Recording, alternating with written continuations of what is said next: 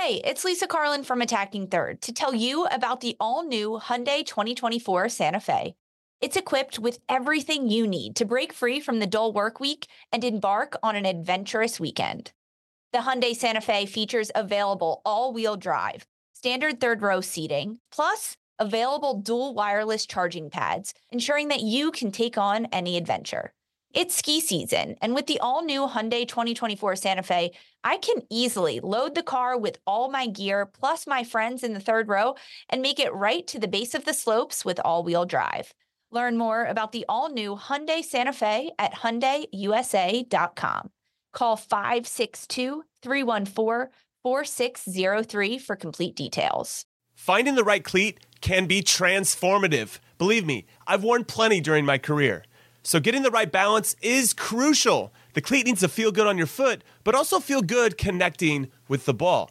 The New Balance Furon 7 Plus is built with both of those points in mind, offering overall comfort and precise striking in the game's fastest moments. Because, as I learned the hard way, because I didn't possess much of it, speed matters in soccer. That's why the Furon 7 Plus is built for accuracy and precision at rapid pace, and is engineered specifically for use on firm ground. Why is this the ideal cleat, I hear you ask? Well, not to get too scientific, but the Furon 7 Plus offers a lightweight yet supportive hypo-knit with mesh lining upper construction and is paired with offset lacing for a truer strike of the ball, which is a long way of me saying that your game will immediately get better when these are on your feet. Learn more and purchase the Furon at newbalance.com.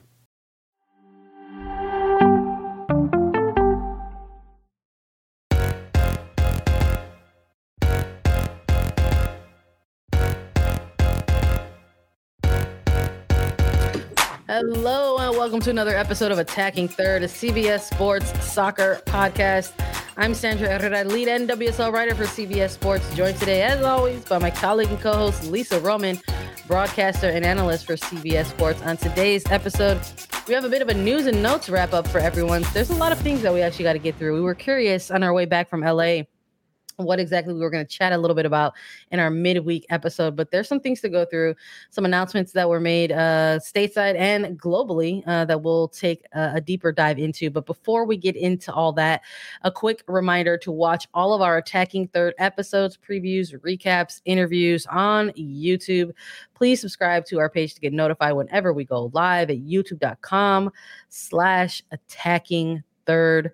Home sweet home, Lisa. How you doing? It's so good to be home. I mean, I've been home in like 2 weeks, it feels like. I'm happy to be here, happy to be with you. Literally seconds before we went live, I was like, wow, it's great to be back in my little studio. And you were like, me too. Like, the office is nice to be here. And it's, of course, great to be back with you. We got to hang out this weekend in LA at Angel City Fan Fest, do a live show there and everything. But this is a little bit more our pace, back to normal, back to the routine, back to giving the people what they need to know about the world of women's football. And I'm happy to be doing it here with you on this Wednesday morning. Happy Wednesday, all. Happy hump day. Yeah, happy midweek to everybody. Yeah, I'm with you. I was like, oh, my little safe space here, my home office, ready to chat about all things soccer with you. And you know what? I just feel like the way news sort of drops, like sometimes it drops in between like our game previews or our game recaps, and sometimes there's not a ton of time to dive into them. But doing this midweek, we get to maybe touch on a couple of things that you weren't actually able to react to, but it's giving us some time to take a look at the news cycle, because there's been some interesting things that have dropped around the globe. Like I said, let's start with maybe an injury update. Unfortunately, in our preview ahead of last week's games, of course, sometimes we do our previews and it's before availability reports, but Nadia Nadim had confirmed just before Racing Louisville's win over Angel City FC that she has indeed torn her ACL. She had just torn her right ACL in September of 2021 and went through a comeback to push through to the Euros with Denmark. And now she confirmed that the injury that she exited the match against the Portland Thorns was another ACL. So best wishes to her. Not something that you want to see if you're a racing fan, maybe at this time in the season as well, right? It's towards the Any end. fan. I'm going to Yeah. speak for any fan out there. This is devastating. But That's such a tough road to sort of like have to go through all that, once already just last year. And then now you've got a similar journey already paved for you, the rest of the way. And it maybe puts a question mark around things for the World Cup. yes, I think that's really important to talk about and touch on. I mean, Nadim tore her right ACL early September of 2021. And at that point, completely devastating for her, for Racing Louisville, for Denmark, her national team. She was just on the cusp of 100 caps for that team. And she made a verbal statement saying that I want to be back. I want to play in the Euros. I want to play in the World Cup. I'm going to work her butt off to recover and to come back stronger and better than ever. And she did that. When she first stepped onto the pitch this year, I was like, wow, that's the quickest ACL recovery I've ever seen. And the fact that a week or so at 1 year and a week or so after she initially tears that right ACL, it's now her left ACL, which is truly, truly devastating. And one of like the worst parts about this is we see this a lot of times in athletes when they tear one ACL, they go to recover so much. And it's not that they neglect their other leg, but they're focused so much on the leg that they just had surgery on and strengthening and making sure it's stable and getting ready to go, that the other leg, the one that didn't receive surgery, ends up not being neglected by any means, but putting so much work on that left leg. And then something like this happens. And it's just truly unfortunate to happen in a match like this before the World Cup, as you mentioned. 34 years old. She's wants to be back out there, though. That's what she said. She was like, I'm a fighter. I'm devastated, but I faced obstacles and rough times since I was a child. So you might say I'm an expert in overcoming them. I was born a fighter, and I know that nothing can break me down. So Nadim's spirit is unmatched. It's truly incredible. And I know it's like there's those moments when you're recognizing what type of injury it is, right? And I mean, like, this is someone who's like, not even Nadim's a freaking doctor. Like, she's straight up Dr. Nadim. So like, you're sort of like seeing her reaction. This is obviously someone, any professional athlete kind of knows their body better than anybody, right? And then you have B, this added component where it's just like she's a medical professional, and you're just like, oh, like she definitely knows. She really knows what's going on with her body, and you were just hoping that it wasn't the worst.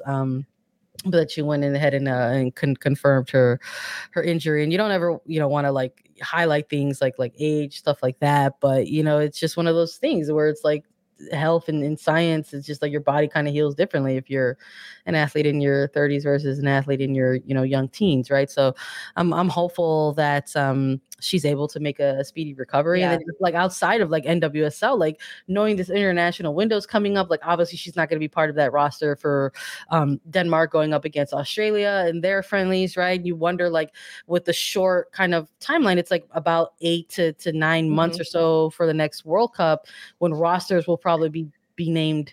That's close. It's really, really, really close, right? So you just wonder like what it also means for a team and program like Denmark, right? I believe Bernal Harder is also like kind of nursing a hamstring injury at this moment. I do believe she got named to the roster in October, so perhaps that's good news. But you just never know. It's just this next timeline, like this next phase of build up to the World Cup is so short. I think shorter than people anticipate. And as you mentioned, I mean, age, I guess, plays a factor in this in terms of like people's bodies, but the fact that Nadim just went through this, she knows every step of the way what to do, which frankly could be very good or very bad mentally on an athlete in that type of recovery, because she's going to be comparing her right ACL recovery to this left one the entire time. And if she's not at the same progression 3 months as she was with a year ago, I hope that mentally she can almost reset herself, get on track, be incredibly focused on this recovery and strengthening her whole body, and not compare one recovery to the next, because it's completely different. It's not the same. It's not the same. Anyone will tell you that one injury to the next is entirely different. Same way you wouldn't compare an injury that I suffer to one that you suffer. They're very different. So, I mean, prayers up to her for sure. Thoughts with her. I know the Racing Louisville team came out against Angel City and they fought hard. Big Probably win. for Nadim. I mean, she's such a leader on that team, and they got a big win last weekend for her. But prayers to her. I guess we'll see what happens in 7-8 months. We'll hear from her. She's very vocal on social media. Give her a follow. People that already follow her know how vocal she is and how much she communicates with her fans and people that are interested in her life. So we'll hear from her. Speedy recovery to Nadia Nadim for sure. Yeah, best of luck on her next recovery injury, and I'm sure it's something that we'll be keeping an eye on as that World Cup does get closer. Let's keep things globally, though. We're talking about the Denmark national team a little bit and what injuries could impact them, but there's some news coming out of Spain that we really wanted to touch on that we unfortunately were unable to touch on for a number of reasons. News dropping almost about a week ago or so, but there was obviously NWSL playoff push happening, Women's Super League kicking off. Lisa was having adventures in Europe and having some much needed R&R. But now there's an opportunity for you and I both to sort of touch on this about Spain's women's national team. There's some news that was broken by the federation. I think that we need to start there, right? So the Real Federation of Spanish Football came out with a statement that kind of caught headlines, and it was an official statement in which within this statement the federation put on public notice that they received 15 emails from players with the same wording, alluding to the current state of the national team and how it affects their emotional state. And it was very curious within this release, the federation put like quotations around those words, like emotional state and how it affects them. And ultimately the federation said that they would not allow players to question the national team coach and the coaching staff, and referred to the emails ultimately as a resignation from the national team, and at moments throughout this statement alluding to the fact that means there's potential for players in the youth levels and lower levels, opportunities for them perhaps. And that this was, egregious, that this was something, that these emails and these resignations were something that are unheard of, in men's and women's programs. And the only way players would be allowed to return in the future is if they basically admitted that they've made a mistake in their resignations and asked for forgiveness. Yeah. Quite frankly, just like first reactions to this, Lisa, well, also before we jump into first reactions, another statement that I want to point out there is they said that refusing to honor a call up for the national team was classified as, quote, a very serious infraction and can carry sanctions of 2 and 5 years of disqualification. There was a lot of I think as we're just getting into first reactions now, it's just just like the wording in this, there were a lot of levels within this where I just couldn't help but feel like a lot of condensating language, and really unfortunate type of statement to come out, because again, this was direct from the federation. And this scenario in which 15 players sent a collective statement via email directly to their federation, and then only for the federation to sort of kind of utilize that and try to maybe get ahead of it, so to speak, and paint players in a negative light. The fact that the players tried to go directly to their federation first, Yeah. without They kind of tried to keep it private. They tried to work directly with the source of the federation and say, "Oh, we're not too happy with what's happening right now. We need to take some time away." You mentioned first reactions, and when I was reading this, I was like, that was honestly my first reaction. I was like, wait, what did the players say? I thought I missed something because again, I was traveling. I was I'm sure in and you were out like, of what's going service. I on? was in and out of service and in and out of Wi-Fi on top This of episode mountains. is both for our listeners and for Lisa as well. Because I saw this news and I was like, wait, what did I miss? What did the players say? What did they do? What happened? Was there an outward protest? Was there a letter that came out? And there wasn't. So that was honestly my first reaction was these players went directly. They sent individual emails, not as a group, individual 15 emails to the federation with similar wording. So obviously some collaboration on the back end, but saying that individually they were not going to participate, and then the federation took it public and could almost put their spin on it, or in a sense put their wording on what they wanted to happen out there. And with my understanding, and you can correct me if I'm wrong, Sandra, but the federation didn't respond to those players individually. They responded in a public statement. Instead of responding to those players individually and having those conversations, which is what the players initially wanted. And I think another thing about the statement that the Spanish Federation put out there is that they said something along the lines of, this has never happened before. It has happened before. It has happened before.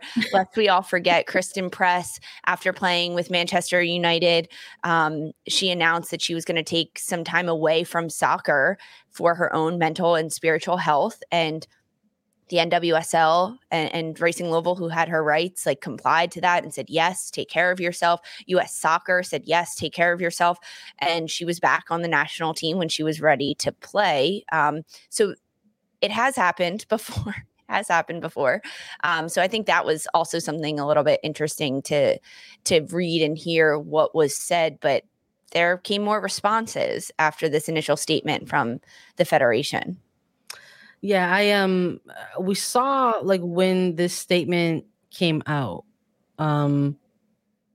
obviously it was trending. It was probably one of the bigger soccer stories in the news cycle.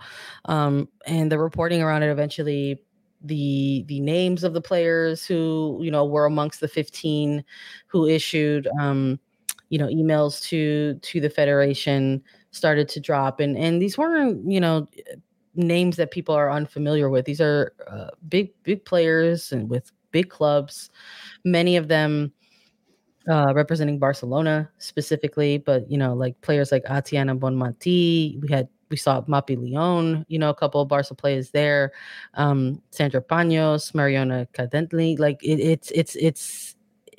It was interesting to sort of see the players and the clubs in which they were tied to. Among these 15, people made note that there were no players from Real Madrid specifically, but that's not to assume that many of the players attached to the program don't feel similarly. But Lucia Garcia, Ana Bataille, these are players who are playing in the Women's Super League right now, both attached to Man City or Man United. So there were players through this list that people were taking note of. Yes, these are not players that are on the bubble of the national team.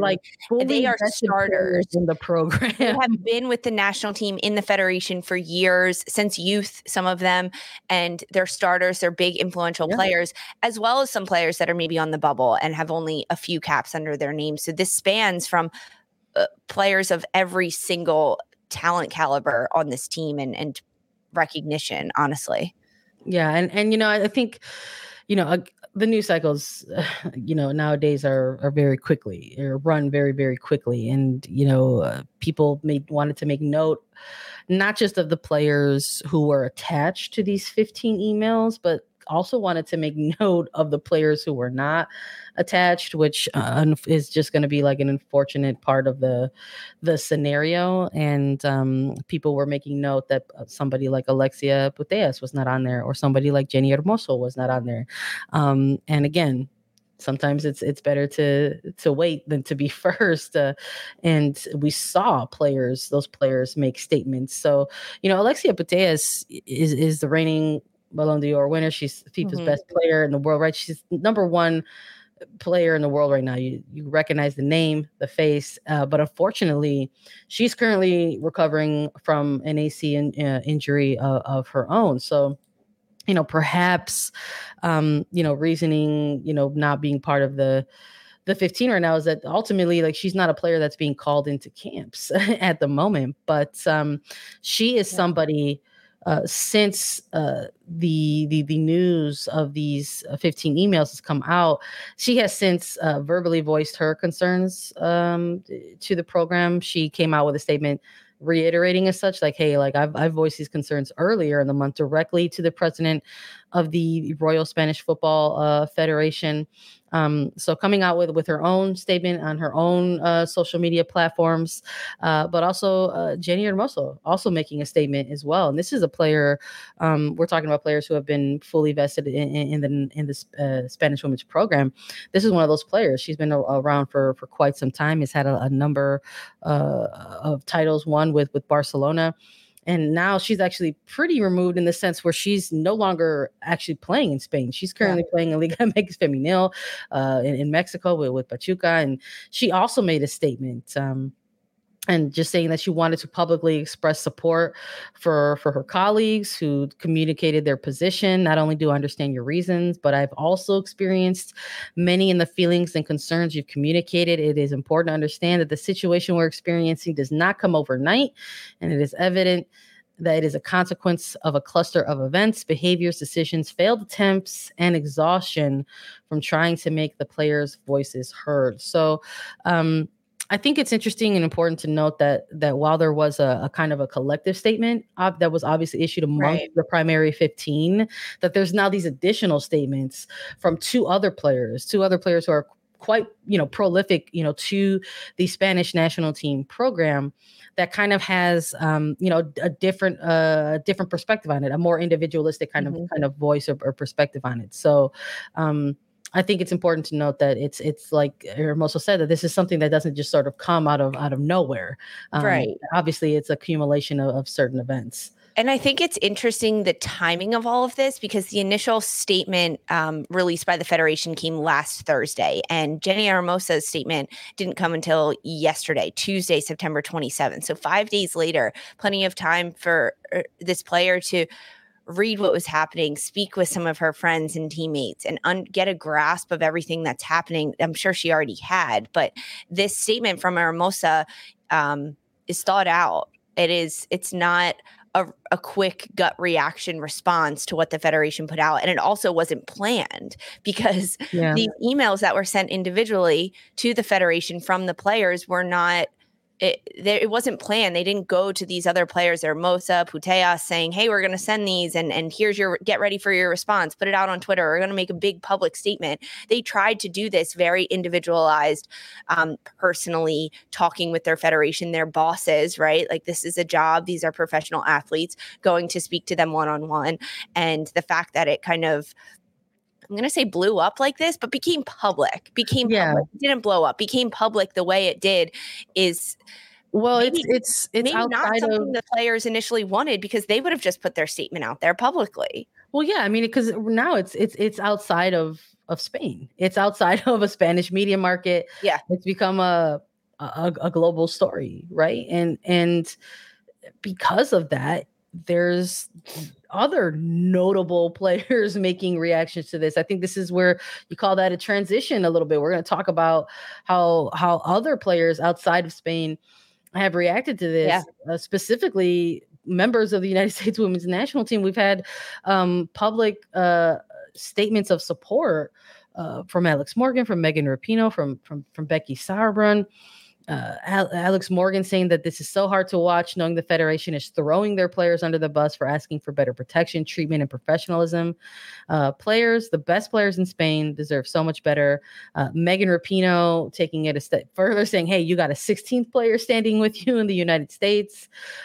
This many players together is so powerful, and we should all listen. And Becky Sauerbrunn saying, I think the Spanish players said it best in their statement. Why would a group of players on one of the most talented teams in the world risk their careers and reputations on unfounded, capricious complaints 8 months before the FIFA Women's World Cup? I don't know the private details, but if 15 of the best players in the world wanted to share feedback, I'd respect them enough as people and players to take their concerns seriously. These are, again, public displays of support from, again, we're talking about prolific players for Spain. These are three of the biggest players for the United States women's national team. These are three players similar to Hermoso, who have been part of the United States women's national team program for many, many, many years. So this kind of maybe sheds a little bit of a spotlight on what it could mean globally. We were talking about how there's an international window coming up. There are games on the schedule for these two teams specifically. The United States are getting ready to head off to Europe and participate in what is supposed to be, as of right now, a 2-game series in Europe. The first taking place against England on October 7th, and another one on the 11th that is supposed to take place against Spain. Now, I do wonder if something like this is potentially up in the air. What could it possibly mean for the game? Because as our time of recording this, and on September 28th, a roster has already dropped for England. I'm sure there's one coming for the United States. What is it going to mean for that next game, against Spain? What were some of your reactions when you saw some of these displays of support?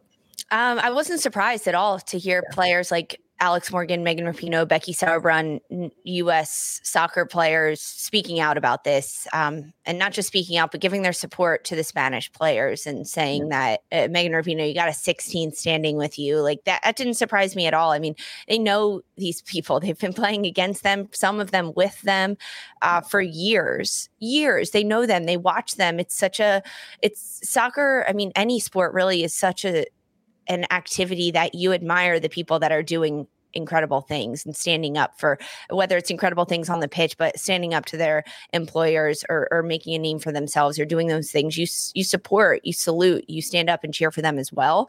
So this response, not at all shocking, but I think it is interesting that this comes just 2 weeks before the United States is supposed to be in Spain playing against the Spanish national team.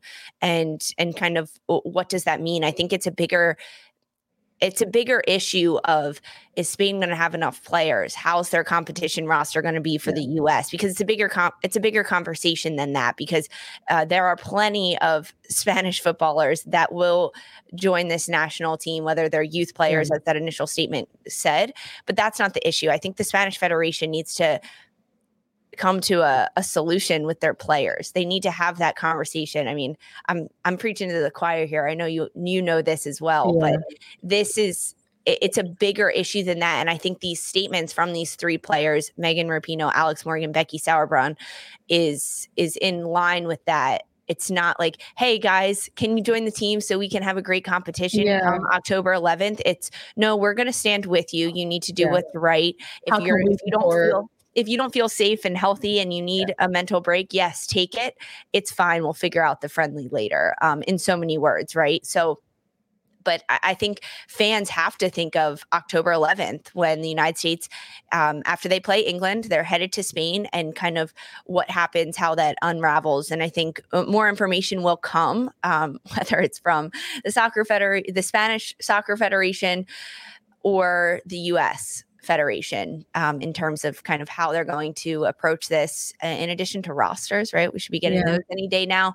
So, I think more information to come, but we wanted to catch everyone up on where we are up until this point, Wednesday, 2 weeks before the match. I feel like, we both felt like it was important to talk about, not obviously because of the big glaring reason it's a piece of news that we wanted to talk about, but also it's probably something that's going to continue to evolve, something that we're going to have to keep an eye on in regards to this international window and how things are impacted there. But just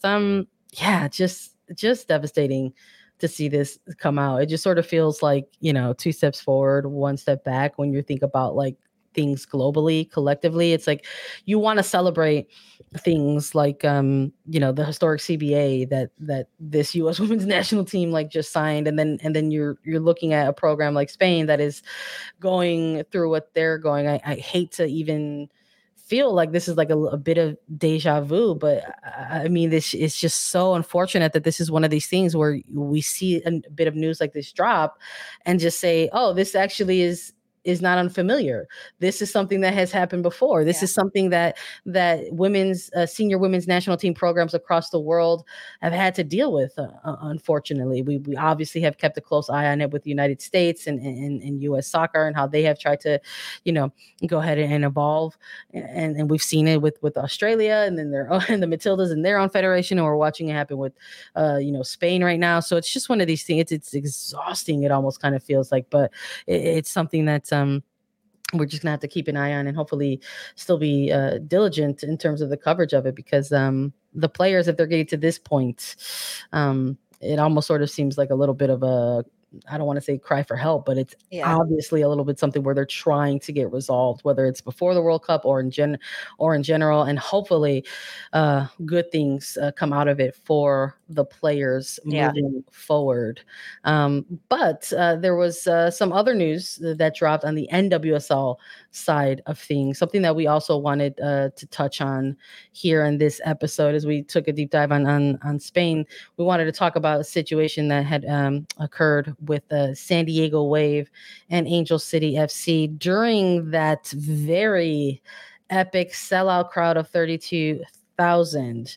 There unfortunately was a very terrible incident that occurred. The San Diego Wave were investigating an alleged racist incident from that match in which a visiting fan, an Angel City fan, had said that they were essentially harassed and targeted.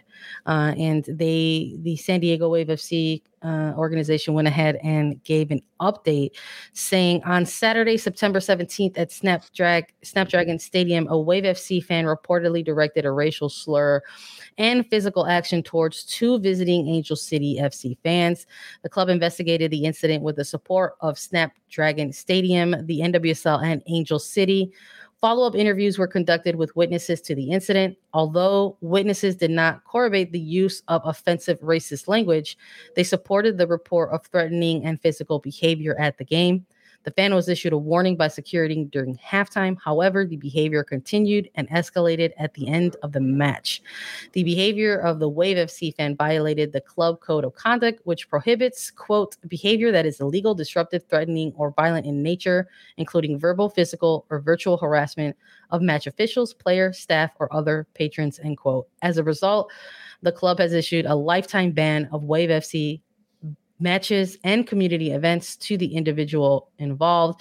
And they concluded their statement by saying, if you see any incidents occurring at Snapdragon Stadium, to say something, contact a guest service representative or text your concern to 619-393-5705. So unfortunate that something like that even had to happen. Horrible. Quite frankly, disappointing, horrible.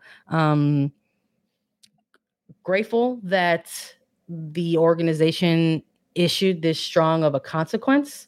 I'm not going to lie, Lisa, when I first saw this drop, I thought it was going to be something that was swept away and under the rug. This is not the first time, unfortunately, an alleged racist and harassing type of incident has occurred across NWSL stadiums. Quite frankly, at this point, doesn't matter what market you're in, whether it's a smaller market club or a larger market club, for whatever reason, there is poor behavior everywhere. And I was a little taken aback at how swiftly this investigation was concluded, and B, the end result and the consequence that was delivered. Yeah, I mean, the fact that this happened is just horrible. Come on.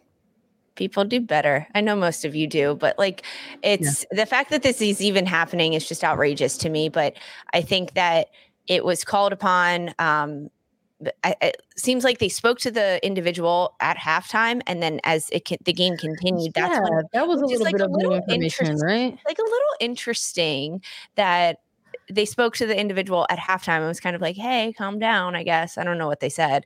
But the fact that then continued and it was like, okay, you're done. All wave games, all wave community events. We've seen before when individuals get banned from certain stadiums, but this from San Diego Wave saying you're banned from all of our games and all of our community events, meaning like you can't come around at all.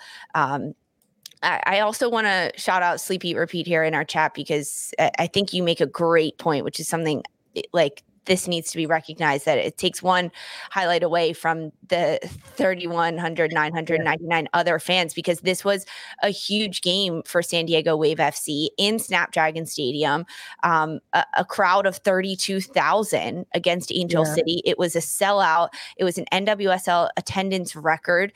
It was something that San Diego maybe didn't think they could do initially, that NWSL didn't think they could do initially. I know that I had my hesitations at first when we saw San Diego playing in Torreo, a stadium that sits about 6,000, and they were selling that out weekly. But can you go to a 32,000 seat stadium that is Snapdragon and continue that? Yeah, they sure can. And I think that's definitely what needs to be celebrated, that it was a sellout crowd against Angel City in this new stadium. San Diego is, I mean, I've like blown away by the expansion sides in the NWSL this year, whether it's Angel City and everything they've been able to do, or San Diego and everything they've been able to do with this 32,000 sellout crowd, NWSL playoffs in their first year as an expansion side. There's just a lot to be celebrated here as well that I think it's good to touch on. Yeah, and I hope that something like a resolution like this,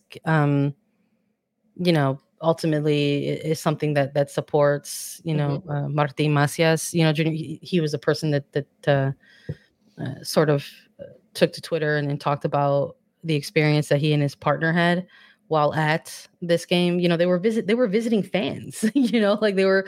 It was a California clash. It was two new expansion teams, Cali clubs going head to head, and I would imagine in the future there's going to be a lot of crossover, right, between the two fans. So I would hope that they obviously were reached out to with the resolution of this, and or at least I hope that that's the case. I hope they didn't find out about it just on on Twitter, and hopefully and hopefully this doesn't sour future experiences for them, future experiences for people who were in that section, or fans of other or both clubs in general, in terms of the beginnings, right, of this rivalry. So again, glad that the investigation took place, and then the resolution and consequence that was issued by San Diego, and we will see if this is something that sort of if you set the tone right, maybe your fan base continues to sort of follow suit. So hopefully this is the first and last time. I don't know. We don't know. We won't know until we know. But I hope that it is. But believe it or not, we have a quick pick to make before we go, Lisa. Despite all the news and notes, there is a game that's happening today that you can catch on Paramount Plus. It is a women's Super League match. It is going to be Chelsea FC versus West Ham. I think maybe people just sort of thinking of the two teams going head to head, maybe they're like, oh, that's not too big of a clash. But actually, 2 match days in to the season, Chelsea and West Ham are 5 and 6 in the standings, and they're going to be going head to head. Lisa, if you got to pick a winner in this one, who would you be going with? And both Chelsea and West Ham 1-1. The 1-1, lost one.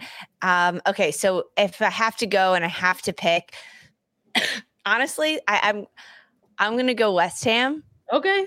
Because I like a little bit of an upset. Not that it's an upset, but I like a little bit of a challenge. And I think that Chelsea is coming off that loss that they just suffered to Man City, and with West Ham, they're coming off of a win, a big win that they played over Everton, and then they got that loss against United. But I want them to win. I want them to come out and show this Chelsea side what they can do. It's being played at Kings Meadow. I'm going to go West Ham on this one. What about you? Look, I love chaos, so there's a part of me that wants to choose a draw and just say, hey, neither of you do each other any favors, and you both just sort of squeak out of here with the draw. But for all the other reasons you mentioned, I'm actually going with Chelsea. I think that they're a little hard pressed still from that upset and how they want to turn their season around very quickly. They don't want to make it a habit, right, of dropping points to a team that might be in a certain place in the table versus they are. It could just be on brand for them as well. Just sort of still kind of maybe kicking off some of that off-season rust a little bit. And maybe they'll finally be kicking it into gear. So I'm going to be going with the Blues in this one as well. Everybody, you can actually catch that match today on Paramount Plus. Later on Wednesday, I believe it's 2 p.m. Eastern. So make sure you check it out when you get a chance. That's it for us here at Attacking Third. Thanks so much for listening to us. As always, download, follow, and listen to us anywhere you get your podcasts, Apple Podcasts, Spotify, Google Podcasts, everywhere. Subscribe to us on YouTube to know whenever we go live. It's the NWSL playoff push. We're gonna be taking a look at one final match day for NWSL as well. So make sure you're back with us for Friday's episode. For Sandra Herrera and Lisa Roman, this was Attacking Third.